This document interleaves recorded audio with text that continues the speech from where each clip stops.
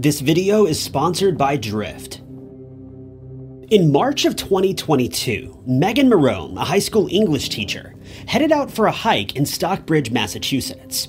She had planned a getaway for herself in the stillness of the trees, taking time to unwind from a particularly hectic school year.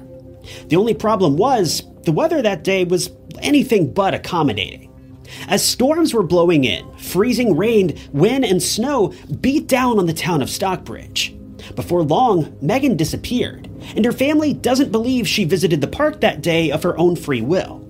They believe she was kidnapped. None of Meghan's friends or family believe the official story from police, and the mountains of evidence suggest that Meghan may have been harassed, stalked, or worse.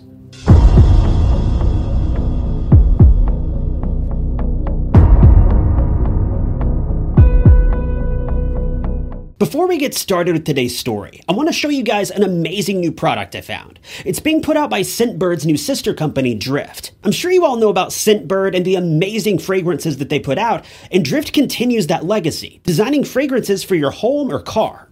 All of the materials that Drift uses are sustainably sourced, and my favorite part is that all of their fragrances are pure, natural essential oils.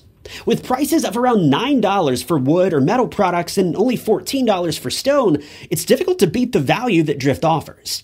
These scents are extremely long-lasting, giving you around 30 days of use per freshener. In your starter kit, you'll receive the scent and a clip that can attach to your car's sun visor or countless areas around your home.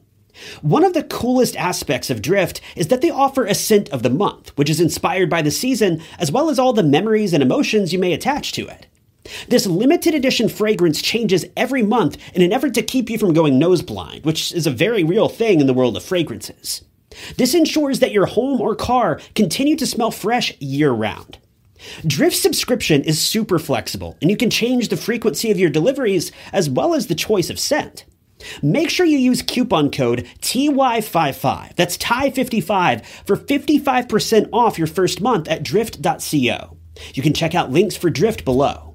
Thanks to Drift for sponsoring today's video. Meghan Marohn was a bit of a character.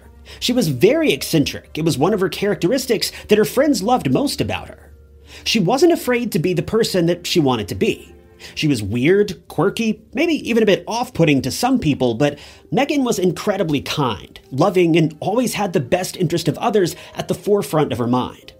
Meghan was the kind of person who anyone could depend on. Whether you were an old friend or new, Meghan was there for you. She was also a difficult person to not love. She didn't have any ill will towards anyone as far as I could tell, well, with the exception of one man. More on him later. Meghan had a deep love for children and always wanted to make sure that they had the best chance at life. When you think of a high school teacher, you may think of a middle-aged man or woman who's truly at wit's end, hoping and praying for the summer months to come quicker, but that wasn't the kind of person that Meghan was. She loved every moment that she had with her students. She had a true passion for educating the next generation, and this enthusiasm showed. She was always doing her best to keep her students engaged and interested in the work that she'd prepared for them, coming up with interesting and unique ways of presenting her lessons and lectures. Being an English teacher, she had a profound connection with literature and the written word. She was known for her love of poems, and a comment from one of her close friends claimed that she had poetry plastered all over the walls of her home, presumably poetry that she'd written herself or poems that she connected with from other writers. Being a friend or colleague of Meghan was truly a gift. All of her loved ones have echoed this sentiment. But everyone in Meghan's life wasn't quite so friendly and caring. In fact, one man in particular took every opportunity to make sure that Meghan's life, particularly her work life, was as miserable as possible. This man was truly despicable and took every opportunity to badger Meghan, and some people believe this man may have been willing to go to great lengths to silence Meghan once and for all.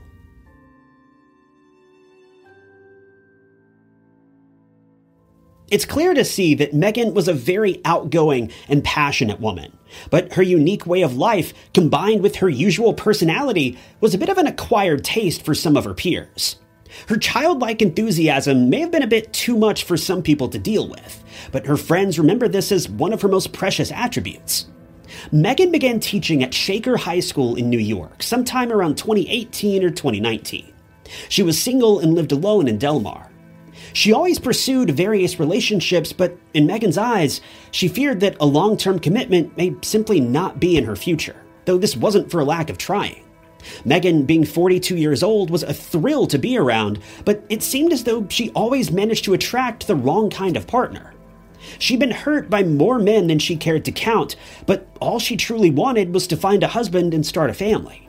But for Meghan, this simply wasn't in the cards.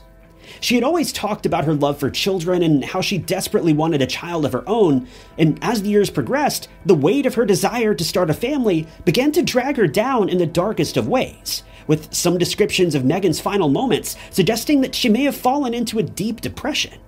But truthfully, this was the least of Meghan's concerns in 2022, when an otherwise normal school year would turn into the stuff of nightmares. Unfortunately, we don't know all the specifics of what took place. Much of this information has been withheld by her family to protect her privacy, or she simply never shared it in the first place. All we know is that Meghan had serious issues with one of her colleagues, a male colleague. When investigators spoke with her brother, he explained that he didn't know the full story, but he knew that one of her coworkers had caused her a lot of heartache. Another one of Meghan's friends wrote a memoir about her, entitled Fragments of Meghan, and went into a bit more detail, but still refused to explain the full extent of the grief that Meghan had been dealing with. All I've been able to piece together is that Meghan had repeated run-ins with this man, and he seems to have caused her to fear for her life. According to a Daily Mail article, Meghan was reportedly being brutally harassed and intimidated, seemingly on a daily basis by this man. If I had to guess, the context of some of these claims seems to suggest that the man may have been romantically interested in her, but that's purely a guess. Whatever his deal was, Meghan wasn't into it, and she let him know this time and time again, but he just wasn't getting the message. As time passed by, his remarks and threats only grew worse. The situation grew to be so severe that the school board offered to let Meghan have the remainder of the year off, even going as far as offering to pay her during that time period. Meghan accepted this offer, and it appears as though she made plans to work for the school for the remainder of this year. Then she planned on leaving and returning back to her friends and family who lived in Washington. According to a friend, the school was wearing Meghan down like sandpaper, and she couldn't wait to get out of there. In the weeks leading up to the crime, Meghan's upbeat and quirky demeanor had taken a downturn. This once happy-go-lucky woman was now a fragment of her former self, with her friends saying that her emotions had become disjointed and something inside of her had broken. We don't know if the weight of her troubles at school had become more than she could carry, or if there was much more going on than anyone could have known about. But during her time off, Meghan decided to visit one of her friends down in New Orleans. The friend had been deeply worried about her, so she offered to spend a few weeks together with Meghan to help her get back on her feet and ensure that she was okay. The friend hadn't seen Meghan in person in about 2 years, considering they lived over 1,000 miles apart. But when Meghan arrived, her friend barely recognized her. Meghan had lost a serious amount of weight and had been consumed by her anxiety. While she put on a strong front on the outside, inside, Meghan was struggling to keep her head above water. Her friends say that she was very jumpy, acting paranoid, and every little noise made her come out of her skin, almost like someone or something was after her. Meghan spent the following few weeks hanging out in New Orleans, seeing all the beautiful sights that the town has to offer. But before long, it was time for her to go. But rather than head straight back to New York, Meghan had made plans to stay in Stockbridge, Massachusetts for a while, clearing her head for a few weeks to a few months before making her preparations to pack up her things in New York and head off to Washington to be with her family later on in June. But unfortunately, Meghan would never get the chance to see her family again. In fact, Meghan would never leave the state of Massachusetts.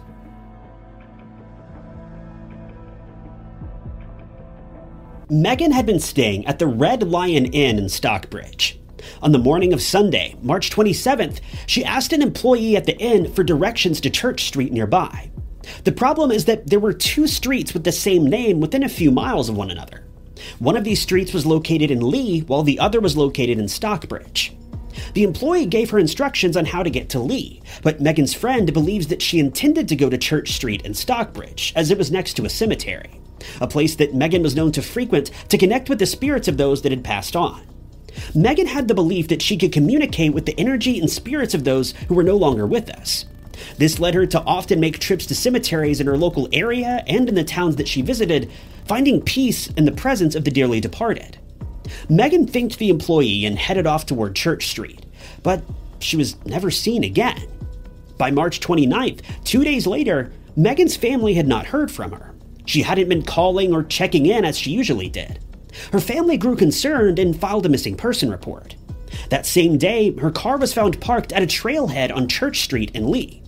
It's been reported that not only was her car found parked at the trailhead, but her car was actually blocking the entrance to the trail, a very strange clue that investigators seem to have glossed over. When detectives began taking statements from the locals, they learned that Meghan's car had been left here since the 27th. Bad weather had torn through the area since Meghan's disappearance, and it's been reported that terrible rain, storms, high winds, and snow had blown in. All the while, Meghan's car was left there seemingly untouched. Police searched the vehicle and found that it had been left unlocked. Virtually everything that Meghan was known to have been carrying with her was gone. Her keys, laptop, phone, hotel key, wallet, and her favorite stuffed animal were all missing. This was when Meghan's friends knew that something was wrong, but it seems that police were still largely unconcerned. Investigators claimed that they had no reason to suspect foul play, but her family denied these claims. Still, detectives searched every square inch of the surrounding area for Meghan, but they came up empty-handed. They sent out search teams, drones, sniffer dogs, and even diving teams to search all the nearby bodies of water, but there was not a single trace of Meghan to be found. After her disappearance, locals, friends, and loved ones continued to search for her for several weeks. Missing person posters were put up all over town with a particular focus on the trailhead where she had disappeared. But this is where things get extremely interesting. Dozens of missing person posters were placed all throughout the trail where Meghan's car was found. But no sooner than the signs were hung up, they were all torn down. Everyone thought this was strange. After all, who would want to tear down so many missing person posters? Her loved ones returned all of the posters back to the posts and trees where they had been, only for them to all be torn down once again in a matter of days. We don't know who is responsible for hanging all of these flyers, but whoever it was, they were growing tired of the games. So they decided to install a trail camera to try to catch who was doing this. Well, that didn't work either. This time, not only were all of the posters torn down, but the trail camera was stolen, taking all of the footage along with it. But it was around this same time that detectives got their first and only breakthrough in her case. Meghan had been found.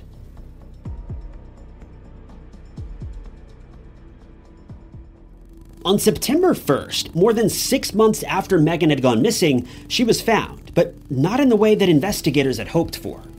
It was announced that her remains were located on Fox Hollow Drive, about a 6-minute drive from the trailhead where she had presumably vanished. The only problem is that her discovery still yielded no clues. There was no sign of a struggle and no evidence left behind, aside from her remains, obviously. Meghan's body was sent to the local medical examiner, and it took them quite some time to even confirm that the remains belonged to Meghan. In the end, after this confirmation, all they were able to conclude was that Meghan had THC in her system at the time of her demise, but nothing more. This obviously played no part in how she lost her life, meaning that the examination was essentially useless. There were no obvious signs of trauma, nor were there any broken bones. There was nothing in her system or nearby to suggest that she had taken her own life, or that someone had taken her life from her. It was a total mystery what had taken place here, and all this time later, there's still no indication of what may have happened to her. But things get interesting when you hear about the remarks that her family and friends had made about her sudden and unexpected disappearance. Many of Meghan's friends believe that she may have been stalked.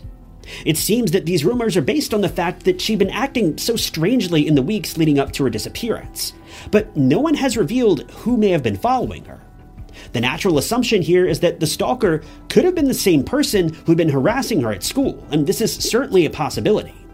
The drive from her school in New York to the area where she was found was only around 3 hours. In fact, Meghan disappeared on a Sunday, so the suspect, being a school employee, wouldn't have even needed to miss work in order to find her and follow her. The man could have tracked Meghan down, taken her life, and easily made it back home with time to spare, and none of his coworkers would have been the wiser. The plot only thickens when you hear a remark from Meghan's brother shortly after her disappearance. GPS data was pulled, and it appears as though this came from her cell phone, but I honestly haven't been able to confirm where this data was actually pulled from. I'm just guessing here. But the data suggests that Meghan never made it to the park on Church Street. Yes, her car was obviously found there, but the GPS data shows that Meghan was never anywhere near that park when she vanished. Her GPS movement stopped several miles from the park, and they never moved again after this. Yet her car was found parked right at the entrance to the trail on Church Street. I don't know about you, but this obviously means that Meghan's car had been moved after she lost her life. Yet police say that they found no evidence to suggest that foul play was involved. I can't even come up with words here. This is as clear as it gets when it comes to foul play. I mean, what could they think happened here? I mean, did Meghan come back from beyond the grave to just drive her car 3 miles away? Someone had to have driven her car to the trailhead that day, but who this person was and why they bothered to move her car remains a mystery. Ever since her disappearance, Meghan's bank accounts have remained untouched. None of her cards have been used, so even though her belongings were all missing, it doesn't seem like the suspect ever tried to steal anything else from her, which essentially rules out robbery as a motive in my book.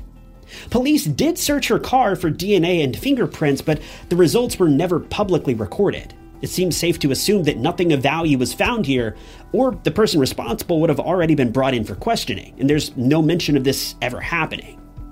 The last update that I've been able to track down was from December of 2022, and it appears as though police still only have the case classified as a missing person case, and it doesn't appear that Meghan's disappearance is under investigation any longer.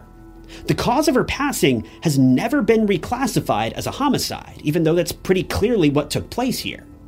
While investigators never determined what exactly happened, they've given us every reason to believe that the case is now closed, and it appears as though they couldn't care less about getting to the bottom of things. I try to remain optimistic in cases like this. Maybe police will investigate things further if they come across new information. But for now, it seems like they're content with labeling this as nothing more than a mysterious accident. This is seriously heartbreaking for both Meghan and for her friends and family, but with a police department that's so dead set on closing the case, there isn't really much else that can be done. As it stands, Meghan's family and friends believe that they likely know her killer, and they'd love to reveal his name. But unfortunately, without any tangible evidence, we can't go around pointing fingers.